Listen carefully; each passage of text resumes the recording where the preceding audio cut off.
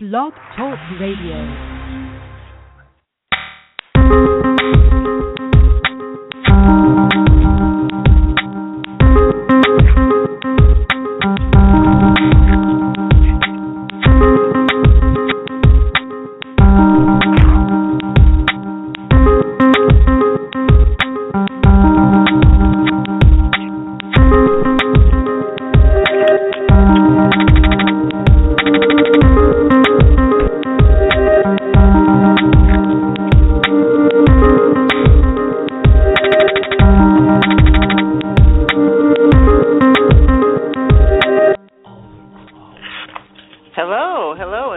Another edition of Technology Expresso Radio. This is Jacqueline Sanders Blackman, your host for today on Ask the Analyst, and our featured guest is none other than Cooper Smith. Hello, Coop. Hello. How you doing? I'm doing great. A little pause Sorry there. Yeah, there was a little delay.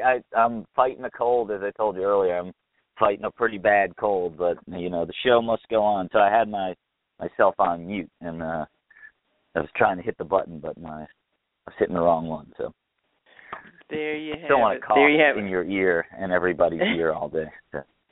Exactly. That's just proof that this is a live show. So people are welcome to also call in. Our topic today, the title is Project Hell.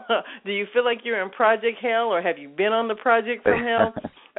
It seems like we kind of use that quite often in IT. I don't know what it is about IT, and maybe that's something you can shed some light on, but we definitely have had our share of, throughout my career, I can say, my experience that been on some extremely challenging projects. Another term I've heard is the Death March project, that people just not knowing when to pull the cord. So, what are your thoughts? Well, on the whole project, I think part of it is, I think that there's like this assumption. I mean, I think to say that there's Project Hell, that means that there's a heaven, right, somewhere. There's the opposite of that. And I think there's this assumption that there are perfect projects out there, and I don't think there are. There's so many variables that go along with all the things that we deal with on projects, whether it's people's attitudes or even the uncertainty of technically maybe how to implement something. So there's so many different variables that you could probably consider every project has a hellish piece to it. It's just how well you manage that. Good point. Uh-huh.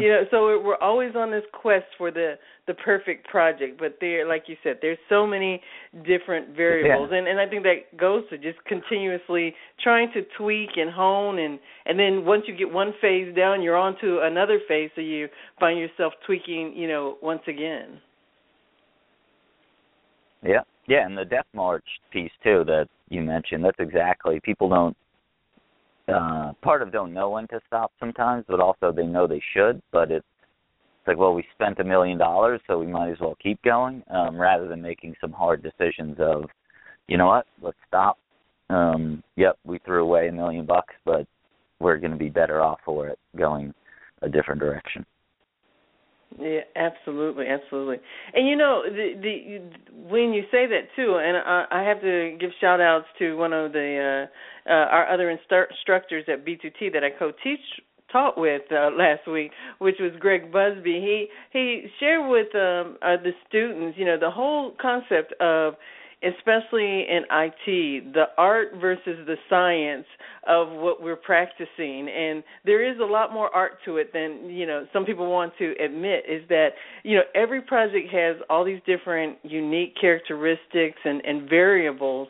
And so we're more practitioners instead of, everything being, and I use this term a lot, cookie cutter. So everyone, you kind of have to learn, adapt, adjust, and what we talk about, critical thinking. It's just not black and white in IT. Yeah, I mean, it's the whole concept they're practicing medicine, right? Because they're they're trying things, and they're learning and constantly learning. And I think it's the same thing with us. We're practicing business analysts or PMs or practicing teams and we have to have that mindset. And you've said this before, being lifelong learners, right? So you have to be okay with that. It's never going to be perfect. But if you don't learn from the mistakes that happen, then that's when it gets really bad. If you're learning from mistakes and not doing it on your next initiative or trying to avoid it, then that's, to me, always a positive. Absolutely, absolutely. Well, I want to say welcome to our guests that have joined. We've got a couple of different area codes with us today. I see 860-845. I see home base 404-770-678. So thank you for joining us today. And if you are listening and want to join in, have something that you want to say, or if you agree or disagree, just press 1. And Javon Grant is our engineer in the studio today will check in with you and queue you up, see if you have a question. You know, even today we were saying if you want to be anonymous, you can be anonymous. If you just want to use initials, because you might be talking about your current project, and that's okay too.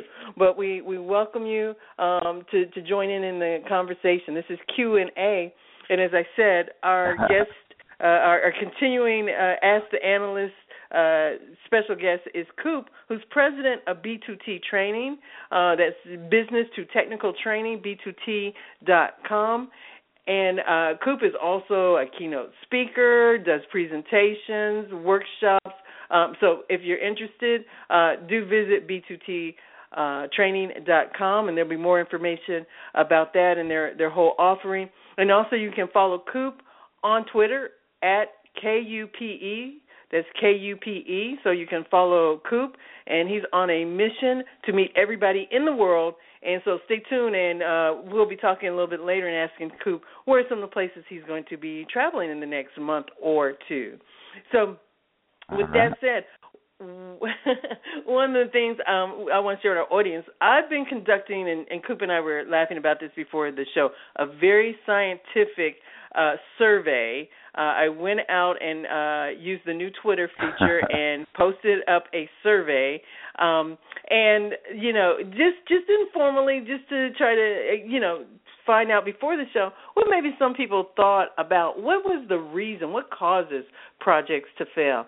And bear in mind, it's Twitter, so I'm limited on characters, but I picked what is known, as the top 4. And the ones that came out was miscommunication, project management problems, technical issues, and then requirements mistakes.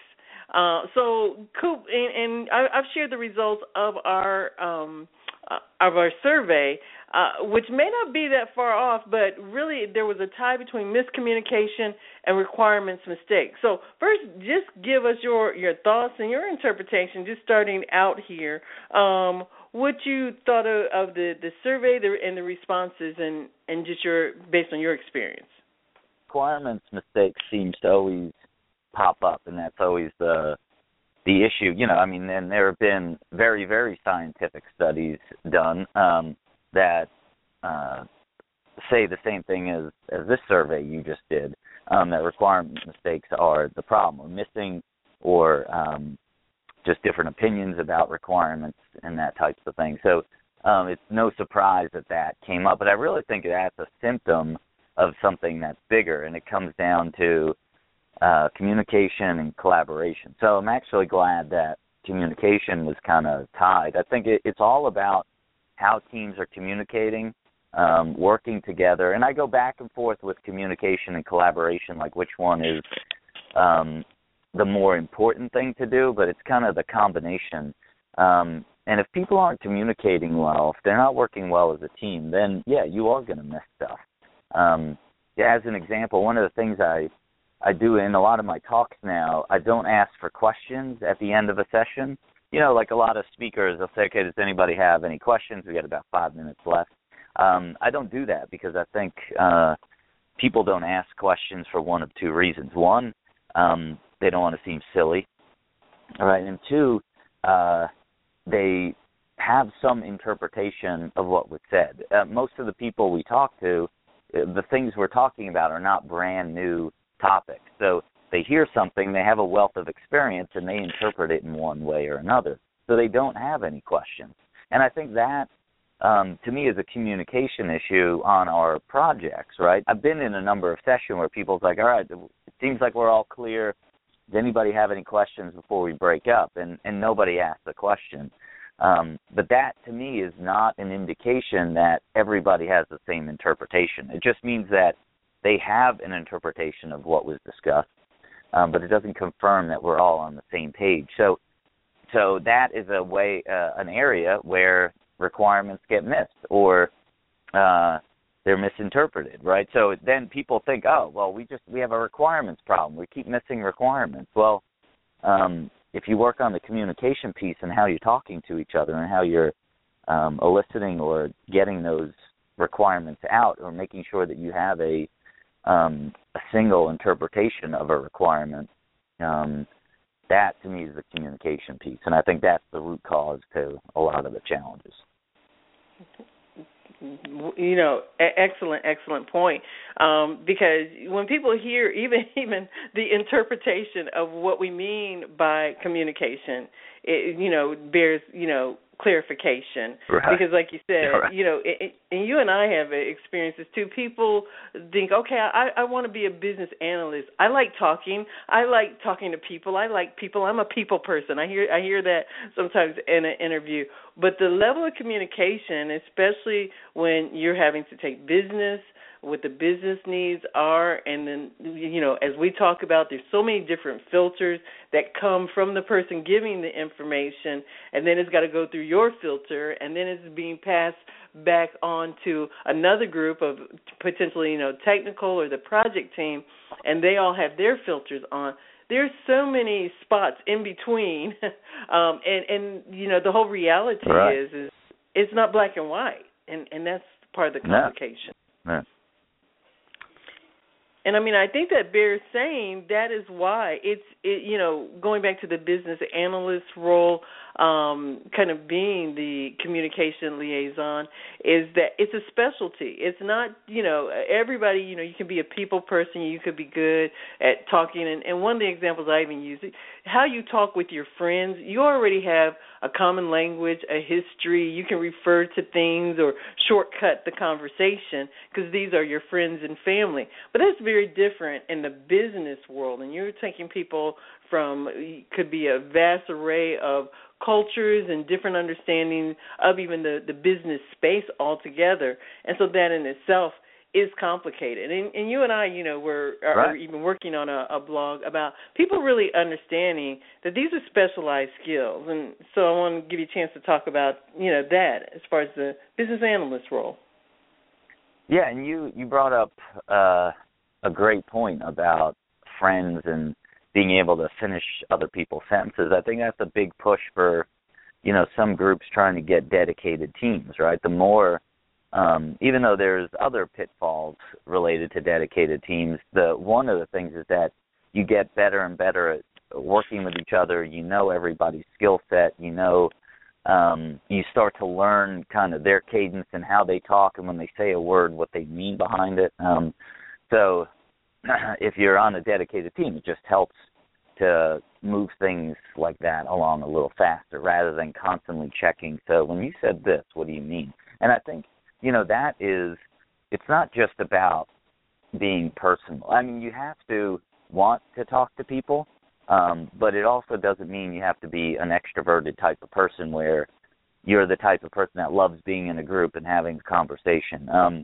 It's that analytical mind or that critical thinking mind that you have to recognize not only what filters you have, but what's going on with everybody on the team and in the room, and knowing when to ask that question, like, wait a minute, I feel like we have different interpretations here. Let's get clarification before we move forward. And to me, those are the best analysts. And sometimes that's actually a person that could be viewed as annoying, right? And you have to find that right balance, back to what Greg was saying about the art of our role. But it's finding that balance where you don't want to constantly be chopping up a conversation and, every word that's said, wait, what do you mean by that? Wait, what do you mean by that? Because that just kills conversation. So how do you get that right balance of when to ask the question? But you always have to be thinking of those things. And I'm going to steal, your line, Jacqueline, and one of another great BA mind, and Kate McGoey. As analysts, you have to, when it comes to communication, you have to do two things. And this was your line you told me the other day. You have to be an eavesdropper, right? So you always have to be listening for, there's multiple conversations happening everywhere, and you have to be listening and to pick up on requirements, to pick up on interpretations, so that you can then make sure everybody is on the same page. And Kate talks about requirements in the air. She calls them RITA, requirements in the air, that people say stuff in meetings or in the hallway or in an informal conversation, and they're throwing out requirements. And if you don't, they're just in the air, and if you don't capture them and do something with them and figure out, are they pertinent, are they not, then there's going to be a challenge. So a requirement in the air can be a big issue, because the person that put it out there, they say something. We do this, all the time. We say something, we assume it got picked up and somebody's doing stuff with it. And that, to me, is one of those analysis capabilities that teams and individuals need. Absolutely, and that hits upon something else, and I'll make a comment and have you respond to it, and then we're going to jump to the phones, because speaking of great BAs, we have a great BA on the phone that's going to share some of her insight and experiences as well. But something else related to that is the stakeholder analysis, understanding people, their perspectives, I think Greg said this in class too, sometimes you got to be part psychoanalyst, speaking of being an analyst, and understanding people. So what are your comments on that? Yeah, I think it's one of the, and I might have mentioned this on an earlier show when I was at, and I mentioned this a lot. I went to a Gartner conference in September, and this one analyst, in two different sessions I saw him at, just hit on a lot of key things that I think people in our profession need to be aware of. But one of the things he's saying, like the knowledge workers of tomorrow, which we are, need to be like social anthropologists, right? And really understand it's not superficial knowledge of our stakeholders around like where they live and so their time zone and when you can schedule meetings. I think that's what a lot of people think of when they hear stakeholder analysis. They're like, oh, we need to know where they live and time zones, when we can schedule meetings, how do they like communication, do they like phone conversations, do they prefer emails? But I think it's getting into what you're talking about and digging deeper into culturally who they are and how do they react to certain things. And even when you're hearing answers from somebody, is that really the right answer? And I did, years ago, I did work in Argentina, and when I was there, I quickly, and I didn't know it at the time, but I quickly learned that they're just, their culture is, they're very nice, and this is a lot of other cultures too. They're nice, and they don't want to say something that could potentially challenge you or what you're asking, and they just want to go with the flow. And when I was there, I quickly picked up that they weren't, luckily I picked up that they weren't really being completely truthful. They were erring on the side of being nice rather than giving what was really needed. Because I was there we had a bunch of systems in the U.S. that we had to implement we were trying to figure out what they needed in Argentina. So they knew they were the systems that I worked on. So I would say, we'd be talking about different features and functions, and they would just, yep, we need that. Oh, that would be great. Yes, but they didn't want to say, no, that's not going to be helpful to us because of X, Y, Z. So when I was first down, so you have to dig deeper to really what is going on in their mind and in their perception and how they're answering things. If I just went back to the U.S. and said, hey, they just want to use our systems as is, and we implemented them that way, we know there would have been troubles down the road. Absolutely, absolutely. And the one other comment, I did say that was my last comment, but I am gonna go to the phones here shortly. But one thing that I learned that was really valuable is understanding personality types between the introvert and the extrovert. Because sometimes if you are or tend toward the extroverted side, because I think I do have some introverted tendencies at times, but if you're on an extrovert, you don't necessarily recognize and understand the introverted personality. And, at the same time, you have an extroverted personality that could be dominating the conversation, has an opinion on everything. And you not only see, and not that that's bad, but at the same time, they're maybe not cognizant of how it's coming across to the introvert. And I take that a step further, too. And sometimes you have BAs that are excellent BAs from the perspective, but they're introverted. And something you said is sometimes I've coached some that talk about how they don't really want to cause controversy. And I told them controversy is where the breakthrough is, when you're trying to come up with an innovative idea. Not just controversy for the sake of controversy. It can be facilitated well and that type of thing, but you want to get different points of view in the mix. And I'm always about get it up front versus bringing it up in user acceptance testing, let alone in production, that type of thing. So that's another aspect of understanding personalities. Yeah, and so I know we want to get to the phones.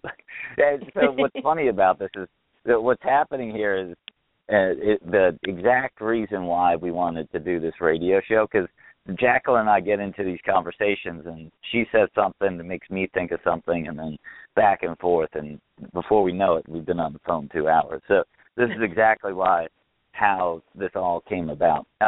But what you were talking about with personality types, and I think so this is another art skill that people need, is recognizing.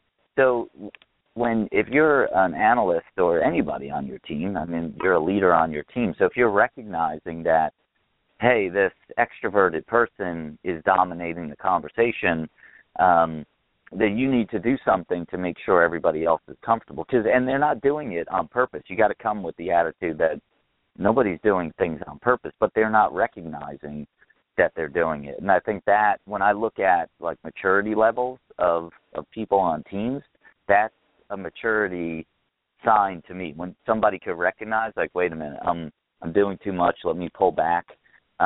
Or if they're introverted and they're like, you know what, this group needs me to interject more, and that's just not my comfortable manner, but I need to do it.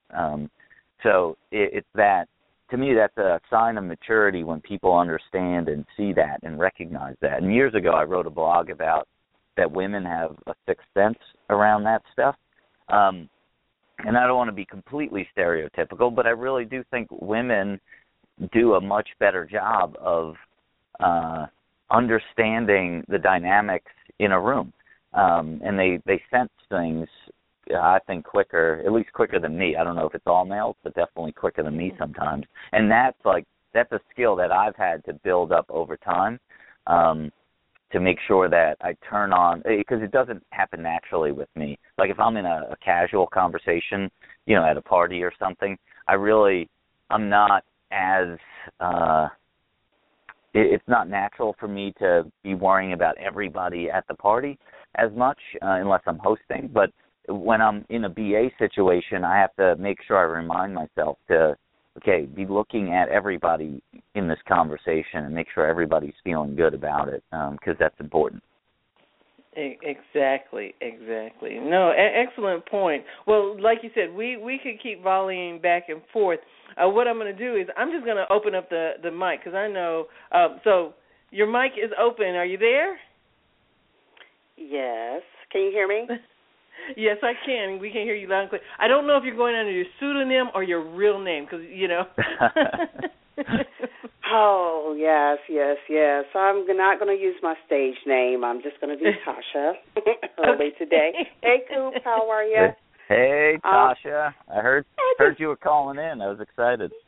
Yeah, I just wanted to say you made a wonderful comment just now, right in time for Valentine's Day, about women have that intrinsic, characteristic of reading a room. That was very timely. That was perfect, actually, tongue-in-cheek. But, gosh, there's so much to talk about, and I want to go back to a conversation, then come back up to where we were. But when you were talking earlier about the collaboration and the communication piece, and just for those on the phone, my name is Tasha Hurley, and I've worked extensively with Ms. Sanders Blackman and with Kupe by default through many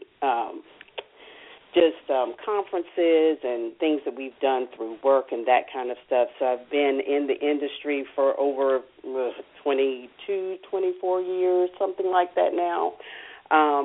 And I have my CBAP, so I take the business analyst role quite seriously. But when it comes down to collaboration and communication, that's something that's near and dear to my heart because I've worked on small projects, but I've worked on many death marches, and I stress the word many. It's become almost the reason why people call me now. So it's kind of like a blessing and a curse at the same time. But I think that comes down to knowing about timing. So you mentioned having that little bit of psychologist, psychoanalyst, being able to read people, body language, conversation, and then it's somewhat of improv. And Coop, you gave a workshop on that at a conference in Vegas a couple of years ago about improv and that timing. Yep.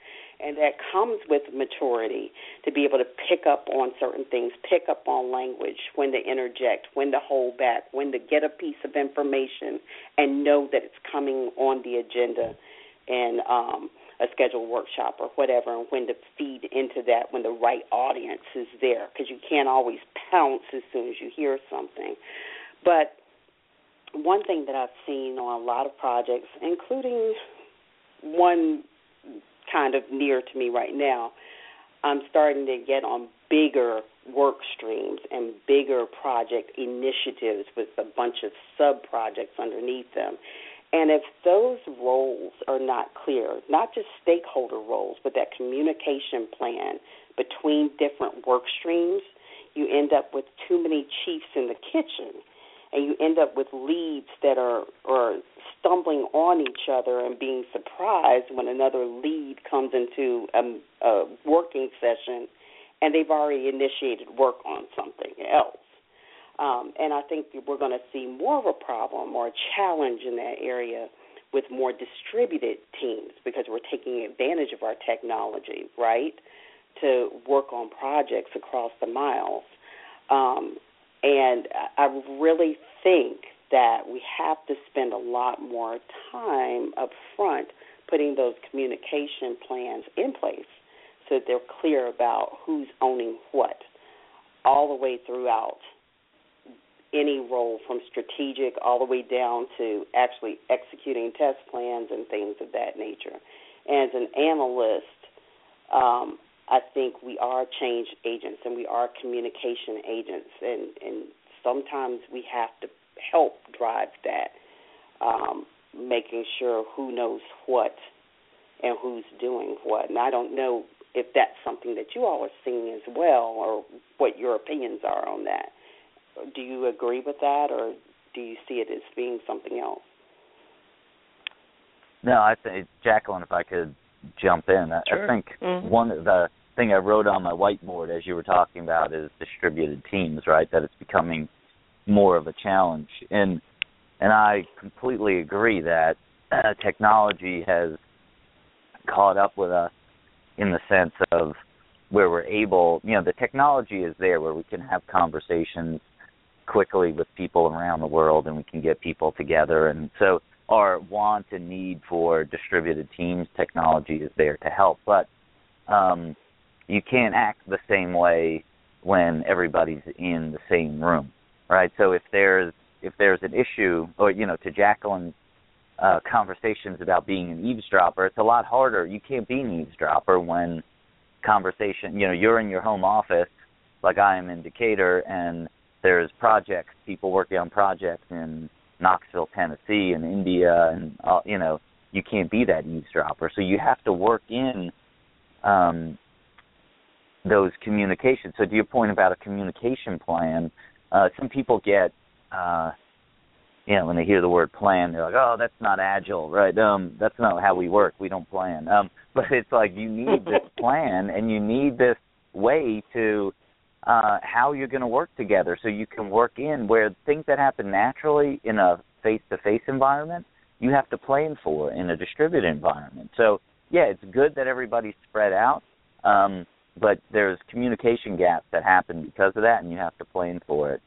But that, to me, that doesn't mean you can't be successful with a distributed team. And I think that's what happens to some people. They're like, oh, well, distributed team's not working. It's like, no, you're just trying to use face-to-face type things in a distributed world, and it just doesn't work. Yeah, I think that's an excellent point. The more distributed you are, and because you don't have that interaction face-to-face and picking up on certain things, there are different techniques for picking up things over the phone, in email communications, and Link and Skype for Business, IM communications, and things like that. But that's when it's even more important to that point that communication plan is in place. And again, yes, exactly. People hear communication plan and either they're thinking, oh, that's just fluffy stuff, or, ooh, if we're supposed to be agile, what are we writing stuff down for? And it's like you've got to have rules of play just so that you can be successful. That's key when you don't have each other in the same place. No, I agree. And, interesting enough, that makes me think about, too, you said something that was key. You said that planning up front. And I think that's sometimes a lost art, is that people just, you want to jump in and get moving and moving fast and, see, people scurrying. But, a lot of things downstream is because of the planning up front. And interesting enough, for years, especially through the IIBA with the BA body of knowledge, putting forth the premise of an enterprise analyst or, in scoping has been emphasized. But I'm thinking some people still haven't completely gotten that or bought into that. So I just want to put that out there because as you were talking about, that planning up front. I'll throw it to maybe Tasha and then over to Kupe. What do you think, or what are you seeing and finding? Are we getting better at that, or are we losing some ground there? I personally think, depending upon the maturity of the project team and leadership on certain projects, that people are embracing, if they're actually embracing lessons learned from previous projects as they become more distributed, and as far as strategically planning ahead based off of more distributed teams like the one I'm on now or whatever, that if you're embracing it and you're actually taking the lessons learned and helping it feed into your next strategy and your next plan, I see it work. And it's very apparent between those types of situations and those where it's like, okay, we just need to jump right into the next one, the customer's breathing down our neck, or instead of doing some, kind of staggered planning while you're working on the current load of work to prepare for the next piece of work. Because I've seen both, where it's just like, well, let's just get down, across this milestone, and we'll just make it work some kind of way because we know that this person needs to talk to this person. And then the people change, but the roles stay the same. So a lot of that planning has to be around roles, not names and faces, and just how you're going to execute. So when it really works and people take it seriously and they incorporate it into their strategic planning and preparation, it really works. But you can definitely tell the difference, and it becomes apparent when it's the opposite. I think we're going in the right direction with many of the projects I've been on lately. I can say a couple of years ago, I could definitely say that it was not working as well for other organizations, which will remain nameless. I mean, not to point fingers. It just depends on where that organization is or that division within an organization is from a maturity standpoint. Absolutely. Coop, anything that you want to add or say along those lines? Yeah, I think there's, and I'll take the different angle to add on to what Tasha is talking about. I think when it comes to scoping and upfront stuff, I think, from what I'm seeing, more and more organizations are realizing that, we have to do a better job. So I think more and more groups, even though not enough are doing it, more groups are going down that angle. But I still think the piece that gets missed is, and it's all back to communication. One, that making sure that everybody has that shared understanding in the beginning, but then it's keeping that visual and making sure people know what the goals and objectives and reasons we were doing this project in the first place are visual when you're getting down into the nitty-gritty. Because I think what happens, and this is why everybody complains about like communication plans and racy matrices and all, because they're done up front, but then they're never used again, right? Or people don't go back to them and use them as a tool to be more efficient.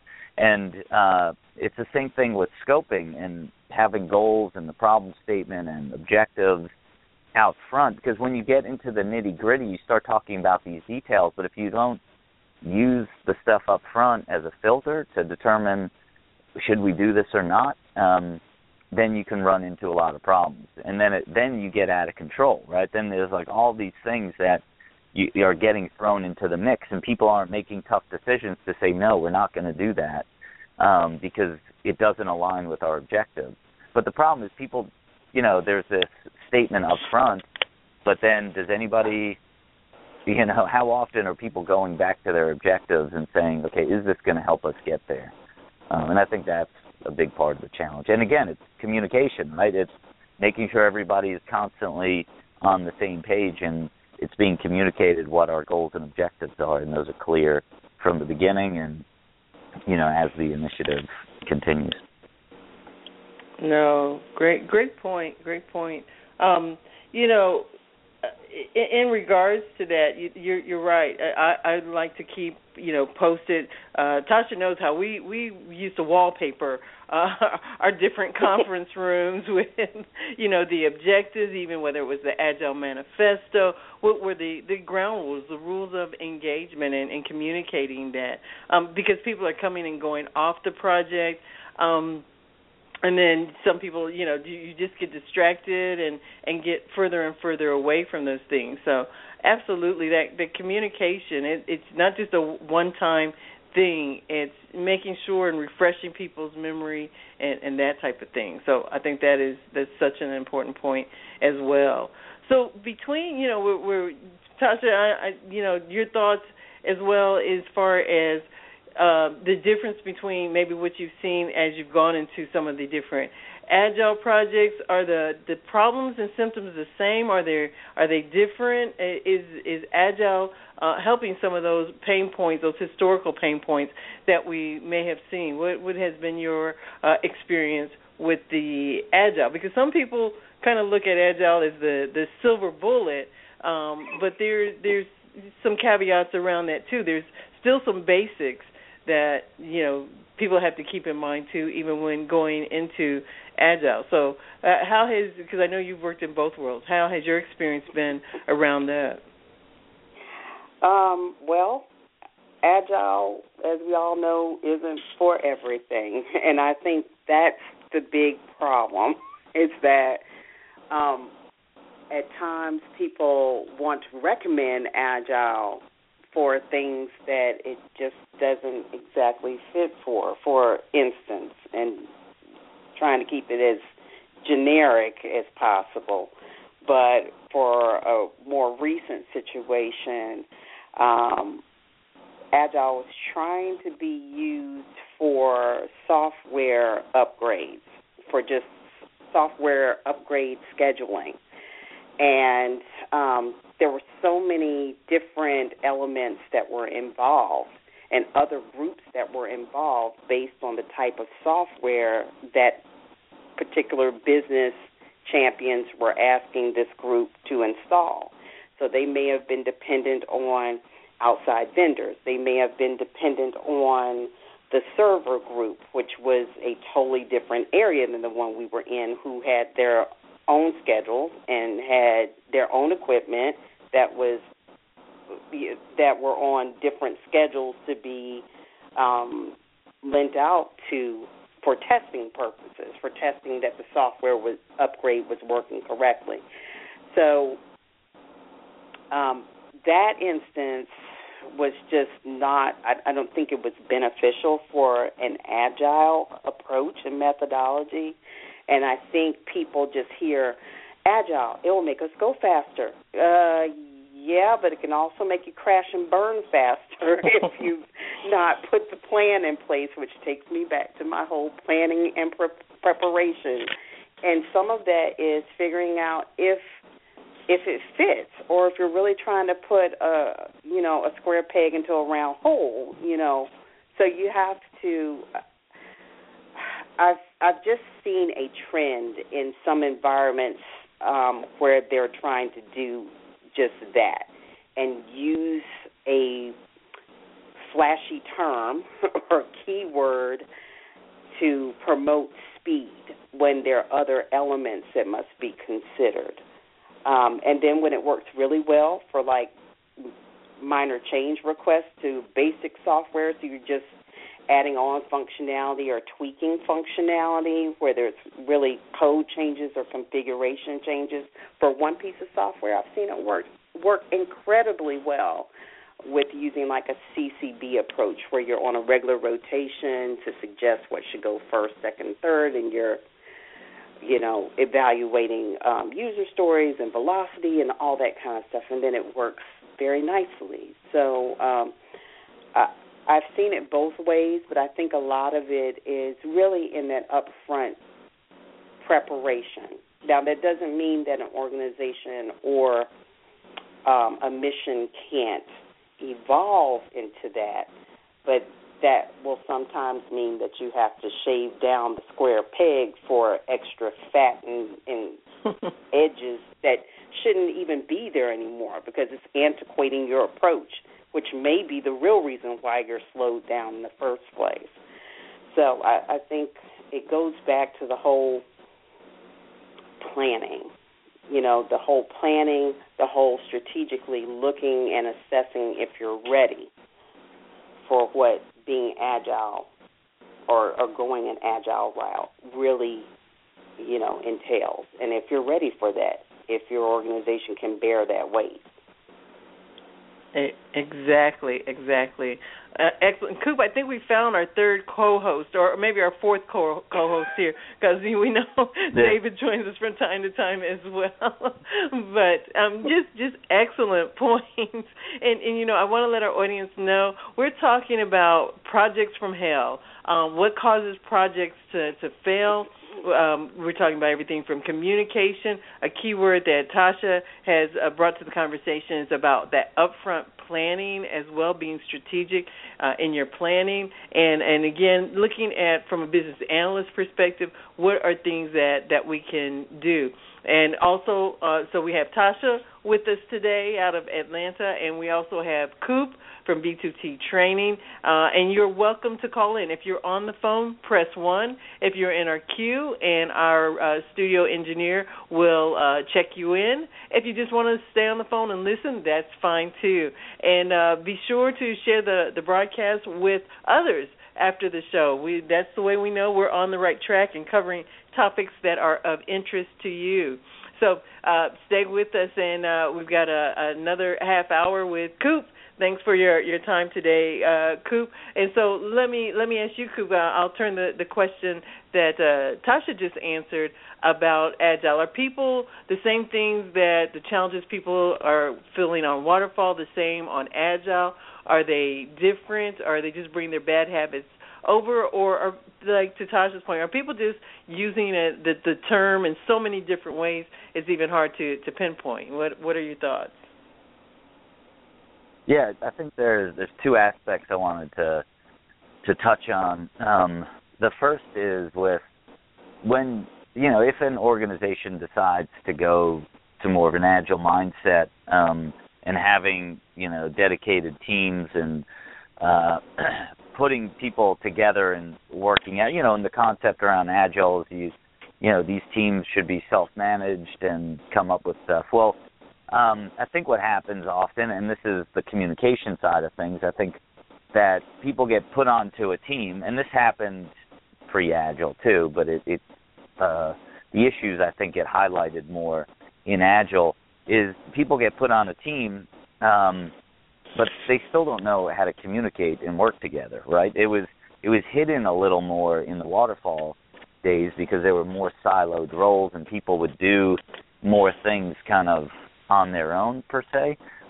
So they get put onto a team where they're supposed to have this open communication, and they still don't necessarily trust each other completely and don't know how to have conversations and don't know how to build a positive communicative environment. So then, things will fall apart, right? Whether you're agile or not, it doesn't matter. If you can't communicate well with a group, and that's why, Tasha, you mentioned improv earlier. That's why I push people to get an improv mindset, because it's about building an environment where it's very positive and open and people can have real good conversations.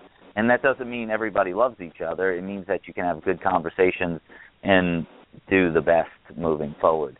So I think that challenge exists regardless, right? If you weren't a good communicator, if you were a jerk on a waterfall team, you're going to be a jerk on an agile team, right? And that's going to be highlighted even more, I think. And what could happen is, if the team doesn't recognize it or leaders don't recognize it and try to correct it, then it could get out of hand. And that's where some people are like, agile just doesn't work for us.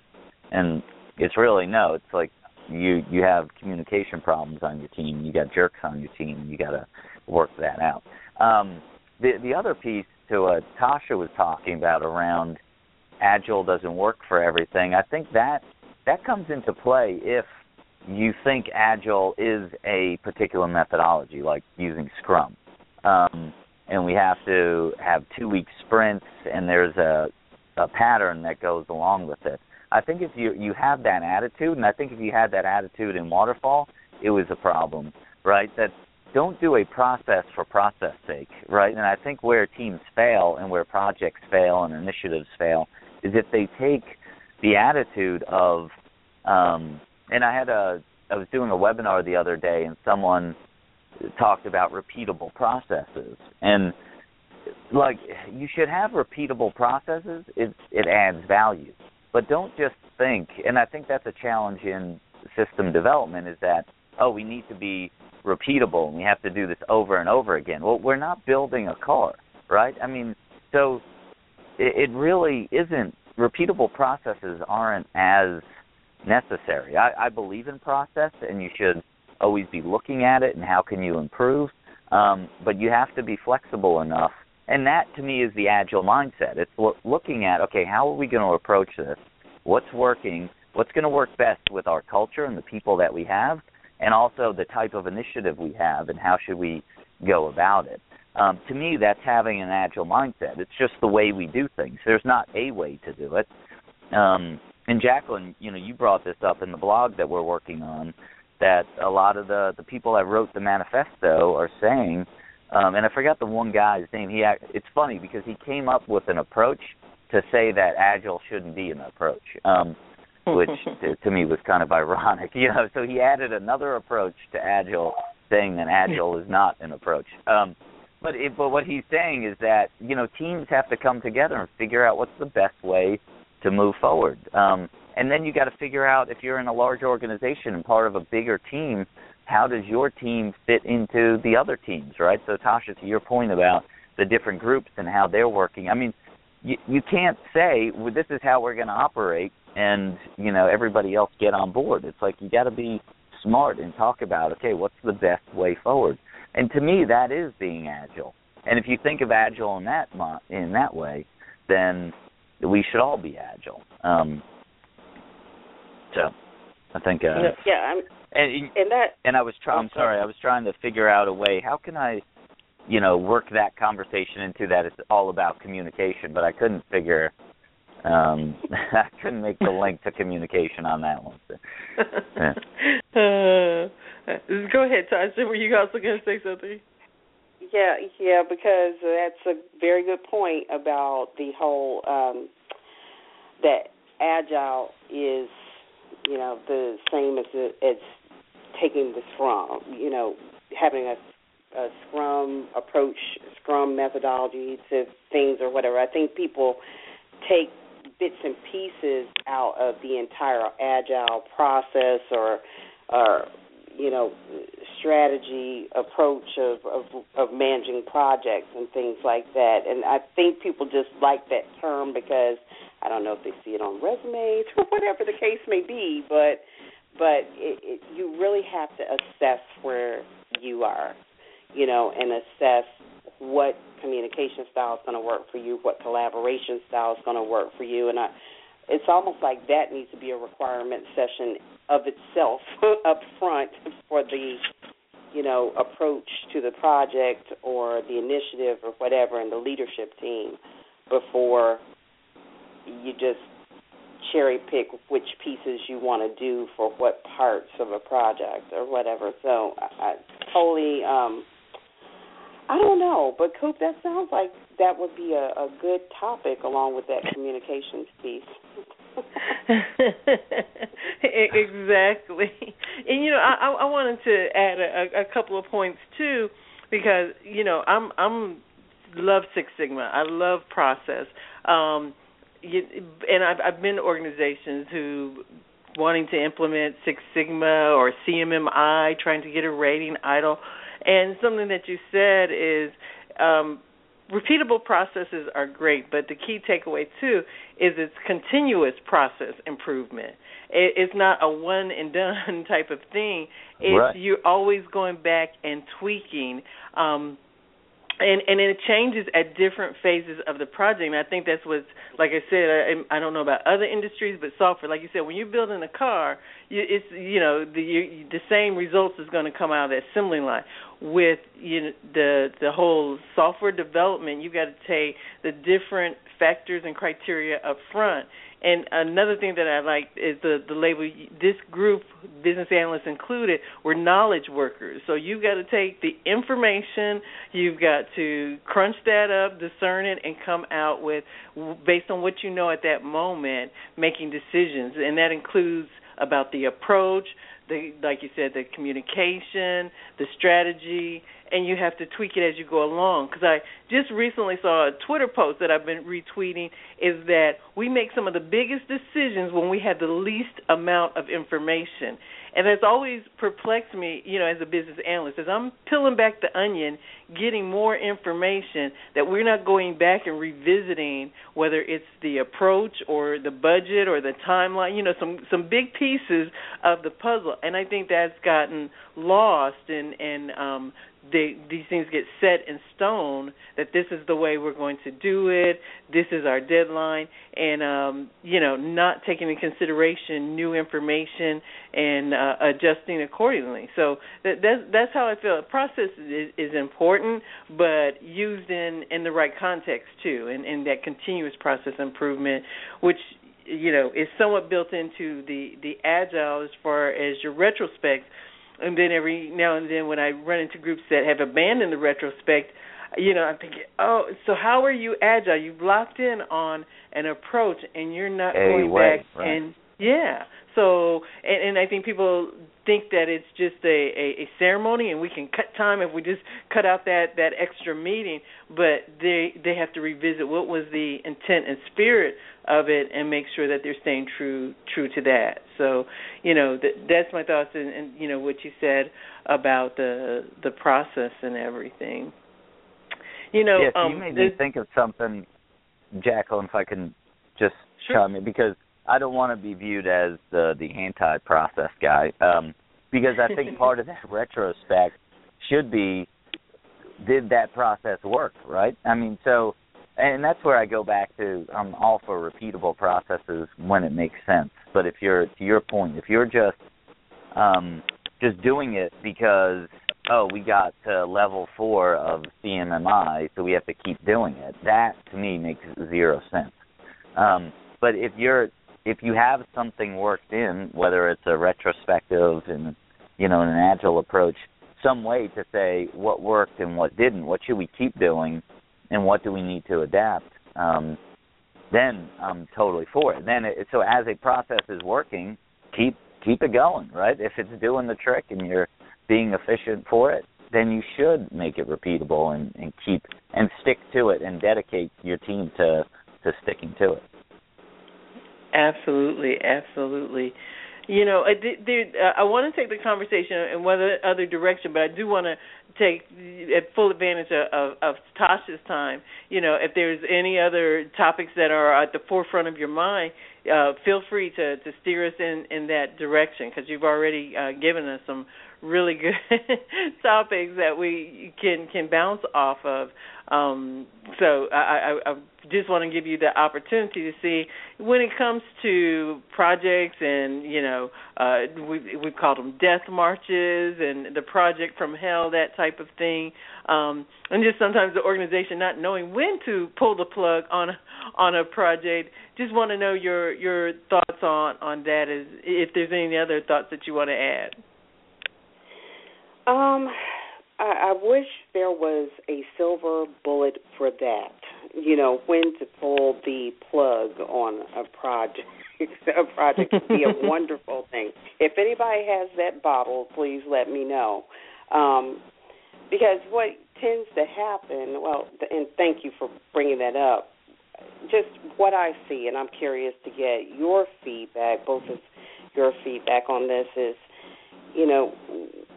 when is the right time to pull that plug? Because what I've seen, once we get to death march mode, everyone's pretty much burned out. The communication is always at a fevered pitch and escalated.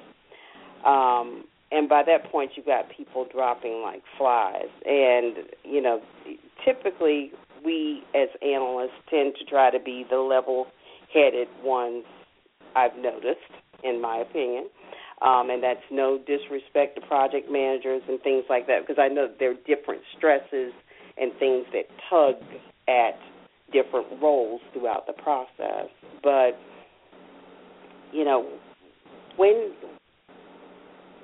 I guess in my opinion is, how can we dispel and how can we drive to dispel the death march colloquialism or word on projects in IT? I mean, I've struggled to be that voice of reason, to be that calm, even-keeled person.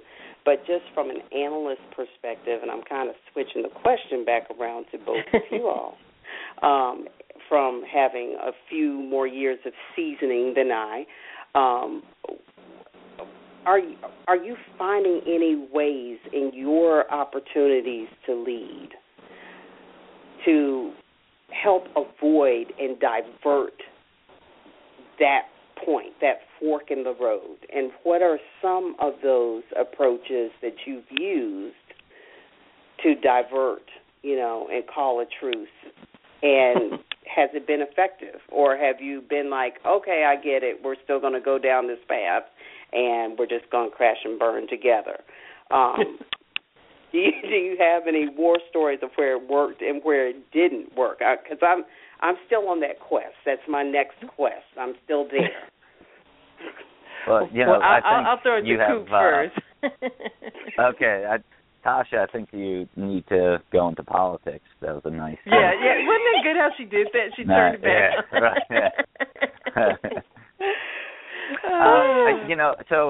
So my first comment is that don't give up the fight, right? I mean, we have to keep fighting the good fight, and I think whether organizations realize it in practice, in word, they're saying they need critical thinkers on their teams, and what you were describing to me is being a critical thinker, like keeping a level head, keeping emotion out of it, trying to find the facts of, okay, what is happening in the situation so that we can analyze it and, recommend ways to move forward. I think that what that is the pattern, right, that you have to continue. So don't, even though we don't always win the battle, or, maybe I don't want to call it a battle, but or make sure we influence or persuade people in the right direction, that is the right mode of operations to continue that path.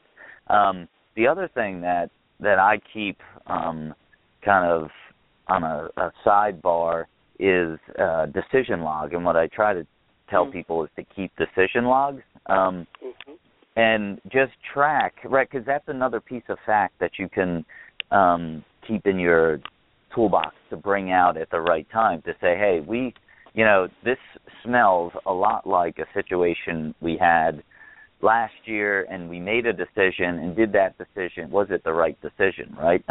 So you can use that decision log to come back to and say, hey, what we're up against, the situation we are today was just like last year, and here's the decision we made and who made the decision and why we made that decision.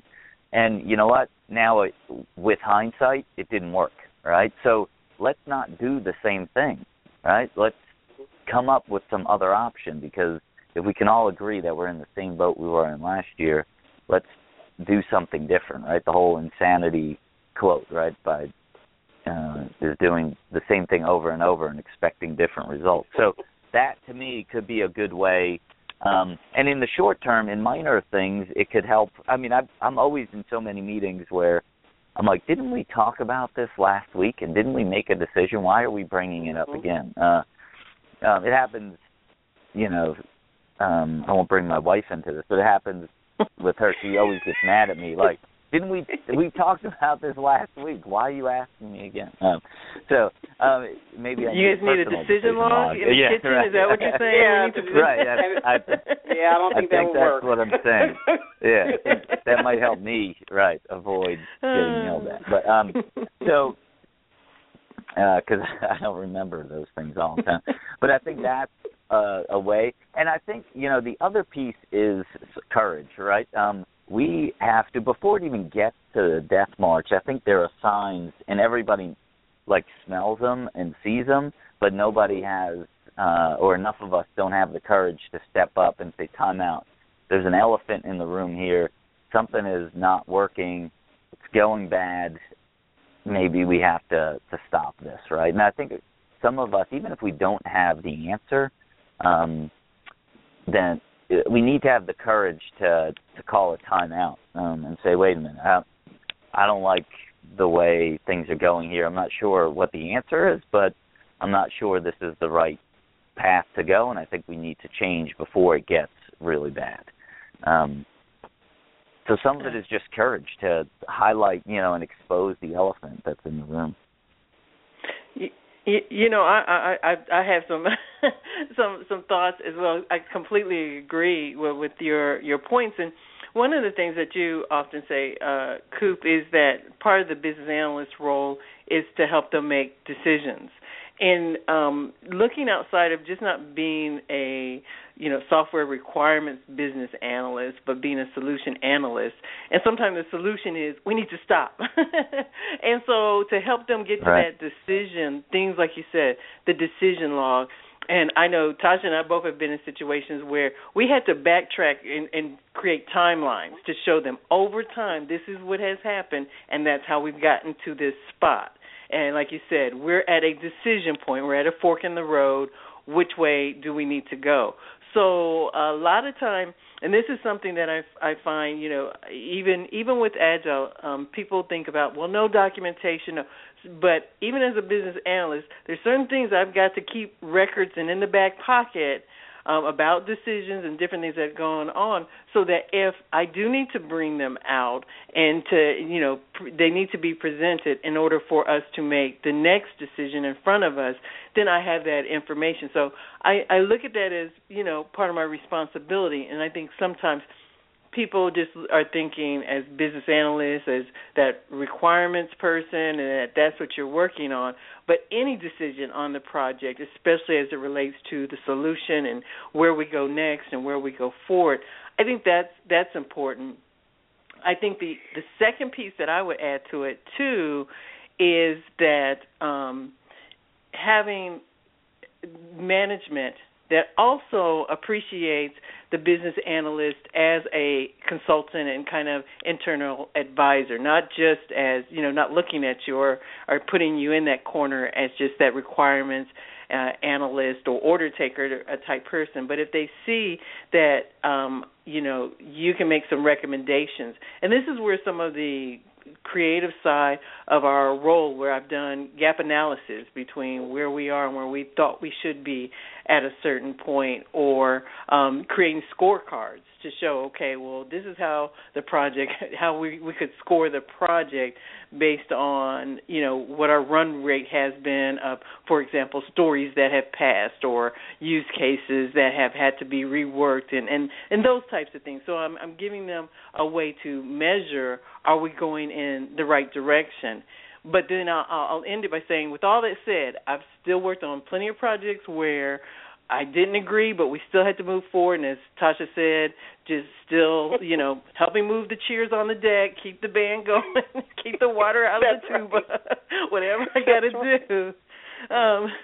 But it has too, doing that too, has over time, and Kupe mentioned this too, built a reputation, and in your organizations they start to respect that skill set. But there's still some, and I remember in retrospect looking at a particular project, the end result was to stop the project. And up the chain, it probably didn't get taken very well, but I don't think they fully would appreciate how much money we saved. And we said, sometimes you should get credit and recognition for how much money you saved the organization, not just keep pushing forward just for the sake of just throwing something into production. That was going to end up costing the company, and especially when you can quantify and show that. So I think some organizations have to appreciate, again, how tricky software is and software development is that sometimes it's worth just stepping back, and that what you've learned so far is, in fact, well-spent money, but it's better than going forward and just continuing to throw money down the drain when you have your whole team that's advising you that we don't need to go forward. And so I've been in all of those positions, and there are some times when management appreciates that insight. Sometimes I've had to build that up over time, over a couple of projects, just kind of going along and maybe against my better judgment on some things, but making my recommendations, not initially being heard, but later on over time, them seeing that my track record and then appreciating what I brought to the table. So that's been my experience. And so fight the good fight, Tasha. Hang in there. See, so the good thing, and especially for the listeners out there who are just getting into the game, who are like, okay, wait a minute, I thought I was just going to write requirements. What? But the good thing, and Jacqueline, like we said, we've held hands clearing the deck tables and chairs on many a project. So, the thing at the end of the day is, yes, Kupe, right on. I was brought up to the ranks of keeping that decision log and that kind of good stuff. And sometimes it doesn't feel good when you point back to the decision log and they're like, yeah, but you did the right thing at the end of the day, because that's the right thing to do, and to be able to recreate the timeline. So it's partial improv, it's partial psychoanalyst, it's partial attorney at law, right, going into it, but it's always keeping that even keel, always just sticking to the facts, not going into emotion, and equipping folks with the right tools to make sound decisions, at least based off of what you've given them. The decisions they make, you can't control that ultimately, but you're hoping to have the art of persuasion to lead them in that direction. So the thing that, that I would share with anyone who's new and thinking about going into it, and you thought, okay, I'm just going to go in, I'm going to collect requirements, I'm going to do user stories, use cases, those kind of fun things, and screenshots and all that kind of stuff, is that there is an art, and it's a lot of soft skills And at the end of the day, it's never personal. It's always about the business and getting to the right end, but by equipping people with accurate requirements, accurate points to make decisions to move forward, and that you're always facilitating that communication, being open and having integrity and being dependable in the work that you provide. So I think all in all, whether it's a death march, whether it's a sunny day situation, wherever that is in the world. Anyway, just kidding. At the end of the day, you have to have integrity. You have to be accurate. You have to be dependable. You have to be determined to get the facts and the accurate information and keep it documented in a very transparent way. So just my little tidbit, not that I was asked, but just for those who are listening and maybe wondering. If I could just expand, or not expand, but just highlight something you said about, people are getting into the role and thinking, it's about prototyping and that kind of thing and writing requirements. To me, that stuff is the means to the end. The other stuff you were talking about, being the psychologist and sociologist and helping and facilitating communication and facilitating decisions, that's why we do what we do. Those things are a means to the end. It helps with communications. It helps with analysis. It helps looking at different perspectives. But that's not what we're about, and I think too many people focus on that thing. And I'll go back to the Karate Kid movie and, how Mr. Miyagi was making Danielson, paint the fence and wax the floor and all those things, right? And to me, those activities are use cases, user stories, prototypes, right? It's like you have to know how to do all that stuff. But the reason you're doing it is to be able to react and have this stuff, to being a psychologist and knowing what's happening in the room and pulling those things out at the right time, right? So when, in the karate, when someone throws a cross at you, you have to know, I have to use, the paint the fence move, right? It's the same thing as business analysts. You have to be so as you're growing up in the role, getting more mature, you got to add more of those things so that you can relax and just kind of see what's coming at you and react to it. Mm-hmm. Absolutely. Good stuff. Absolutely. And to our audience, it's not too late. We got a few more minutes if you want to press 1 if you're on the phone and ask a question or chime in or agree or disagree. We're talking with Tasha has joined us this afternoon, has many years of experience, as well as Kupe and myself. I mean, on the phone, probably if I did a quick math, we got about 80 years altogether, maybe more, maybe tipping it toward 90. But we there's a lot of experience on the phone. We've seen the evolution of IT and the industry. We've seen, I know that I've seen extreme programming come and then get a makeover and come back in a different variation as agile. So we've been around. We've seen some things. And, something that comes up when we talk about projects failing is finger pointing. That's another word. The finger pointing.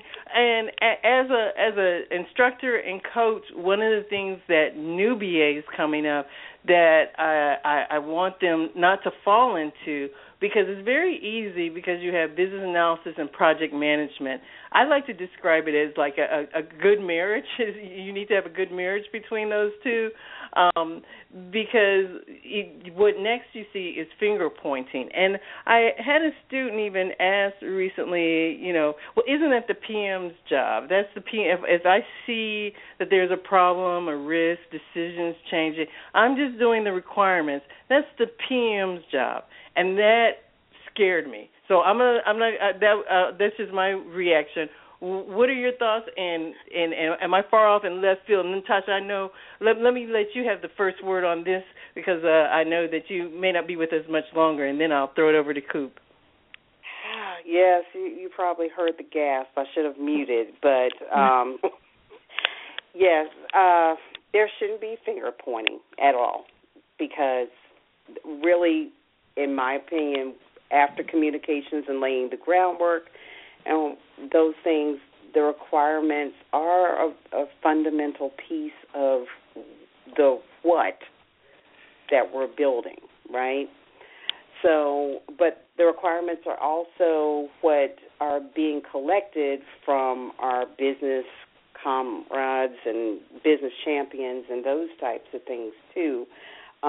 So it's never about one individual, because it's a team. That's why we all have roles and we're working together on the project.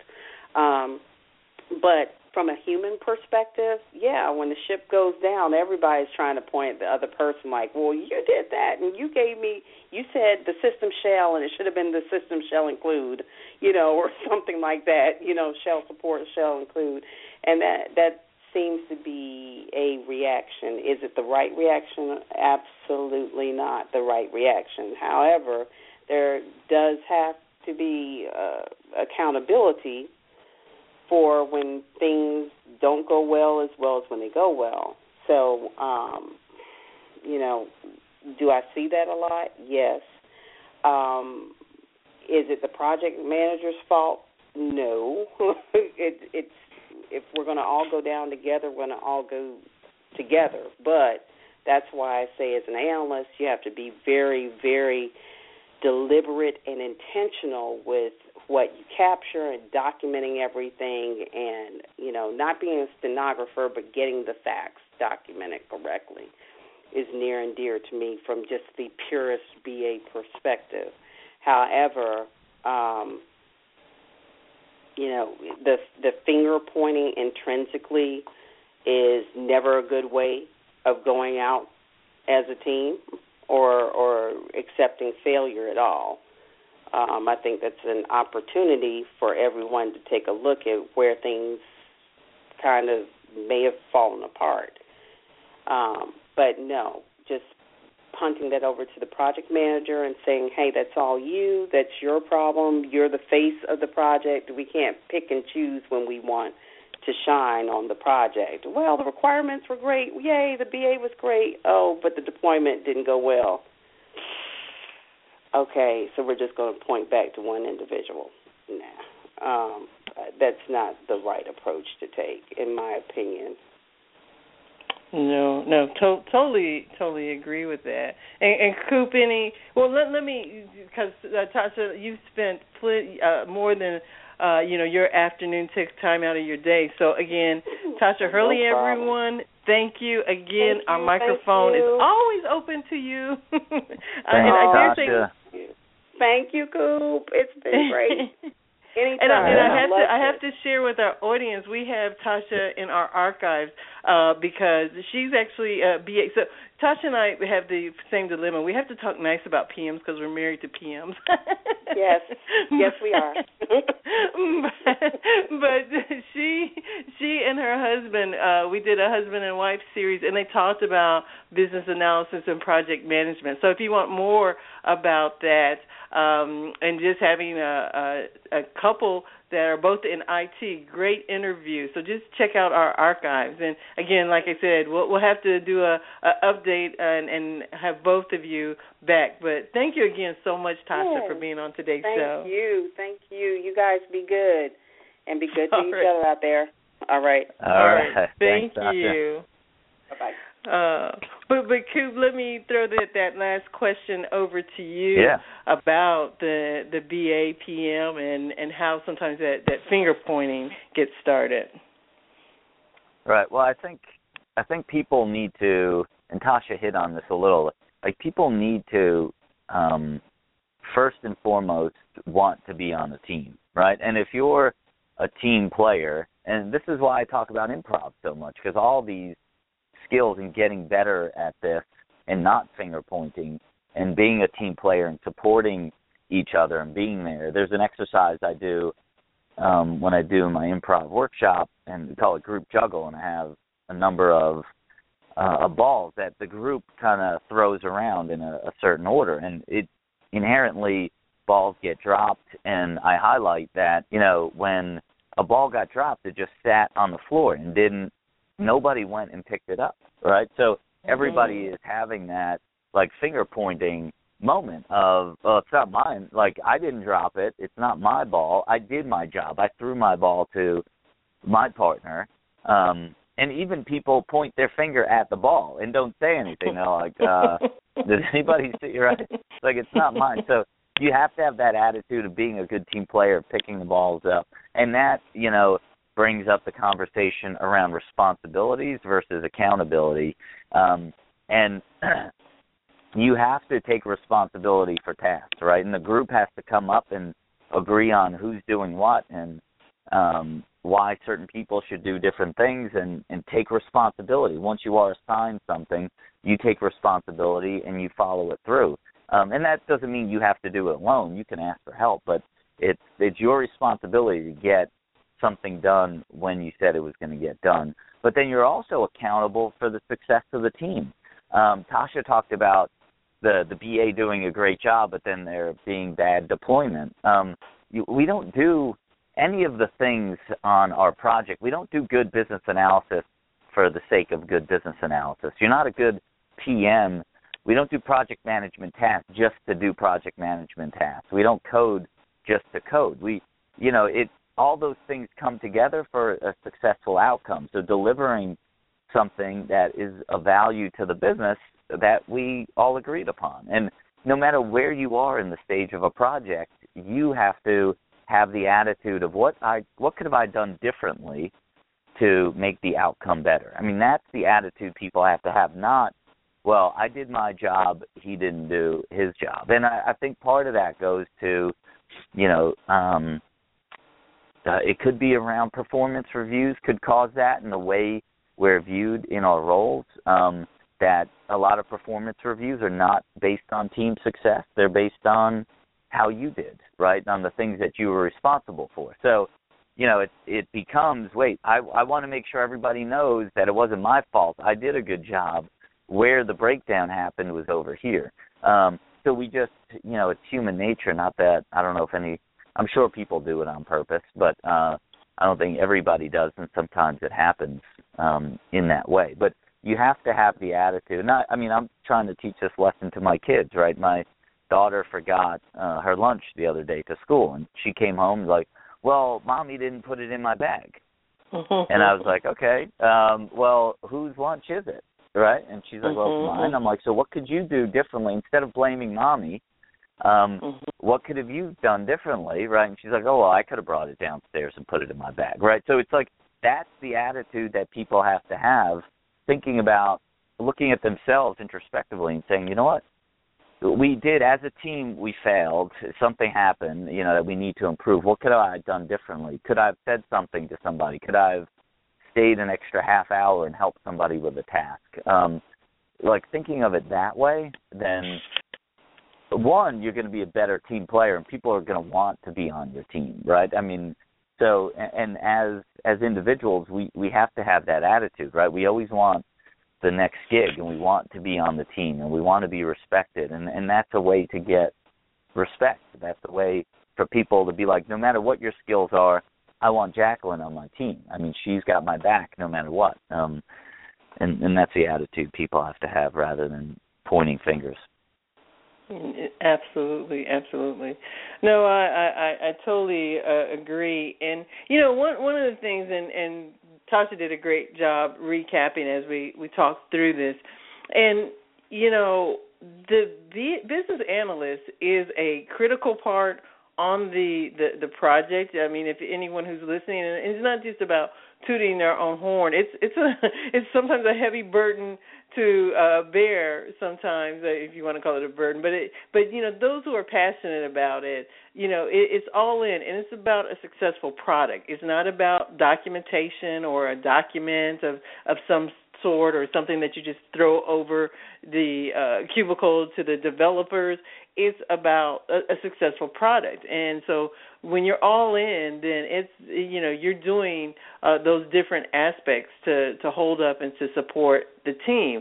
And if you want the glory, you also, have to understand what comes along with that. And I think that sometimes the definition of business analyst gets diluted. And so it's an education process, and that's what I think this show does.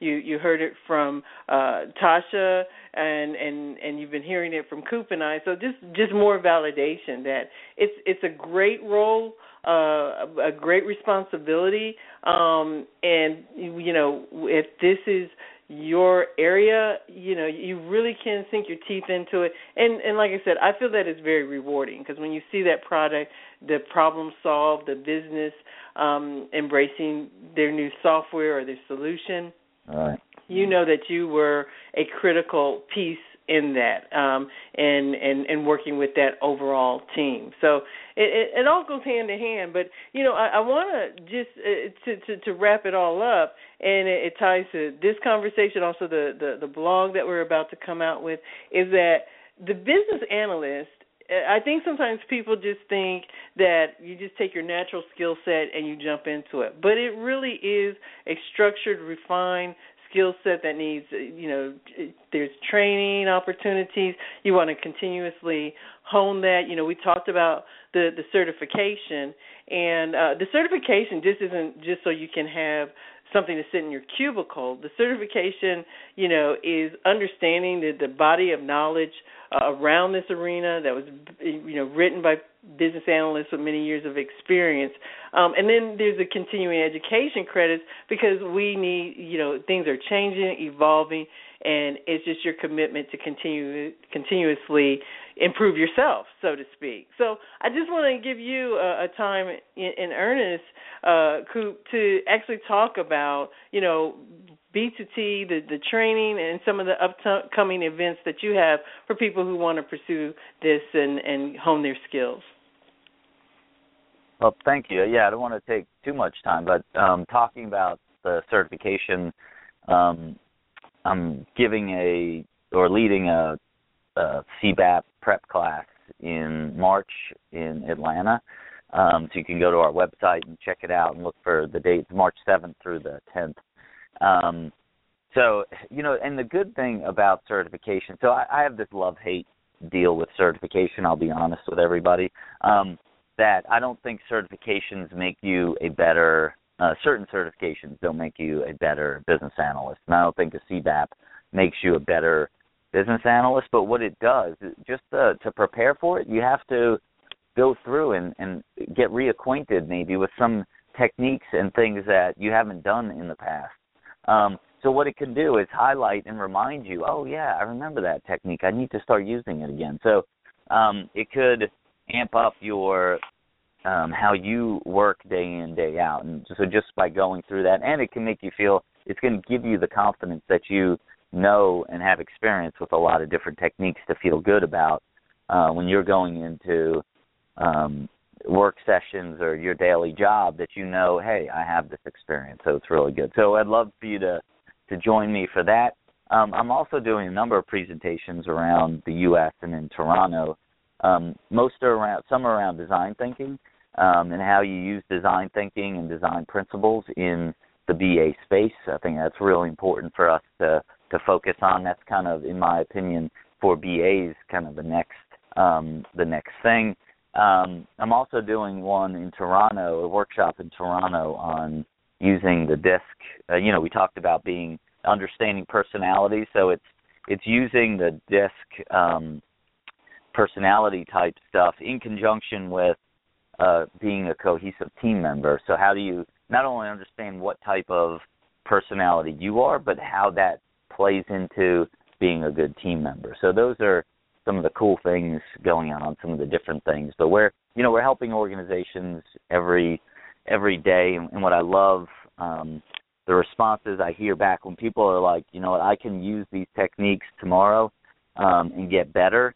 That I love to hear that, and that's what we hear all the time. And to me, that tells me that we're helping people, which are going to help projects, which are going to help avoid those project failures and those death march projects. So the more we can do that, the better.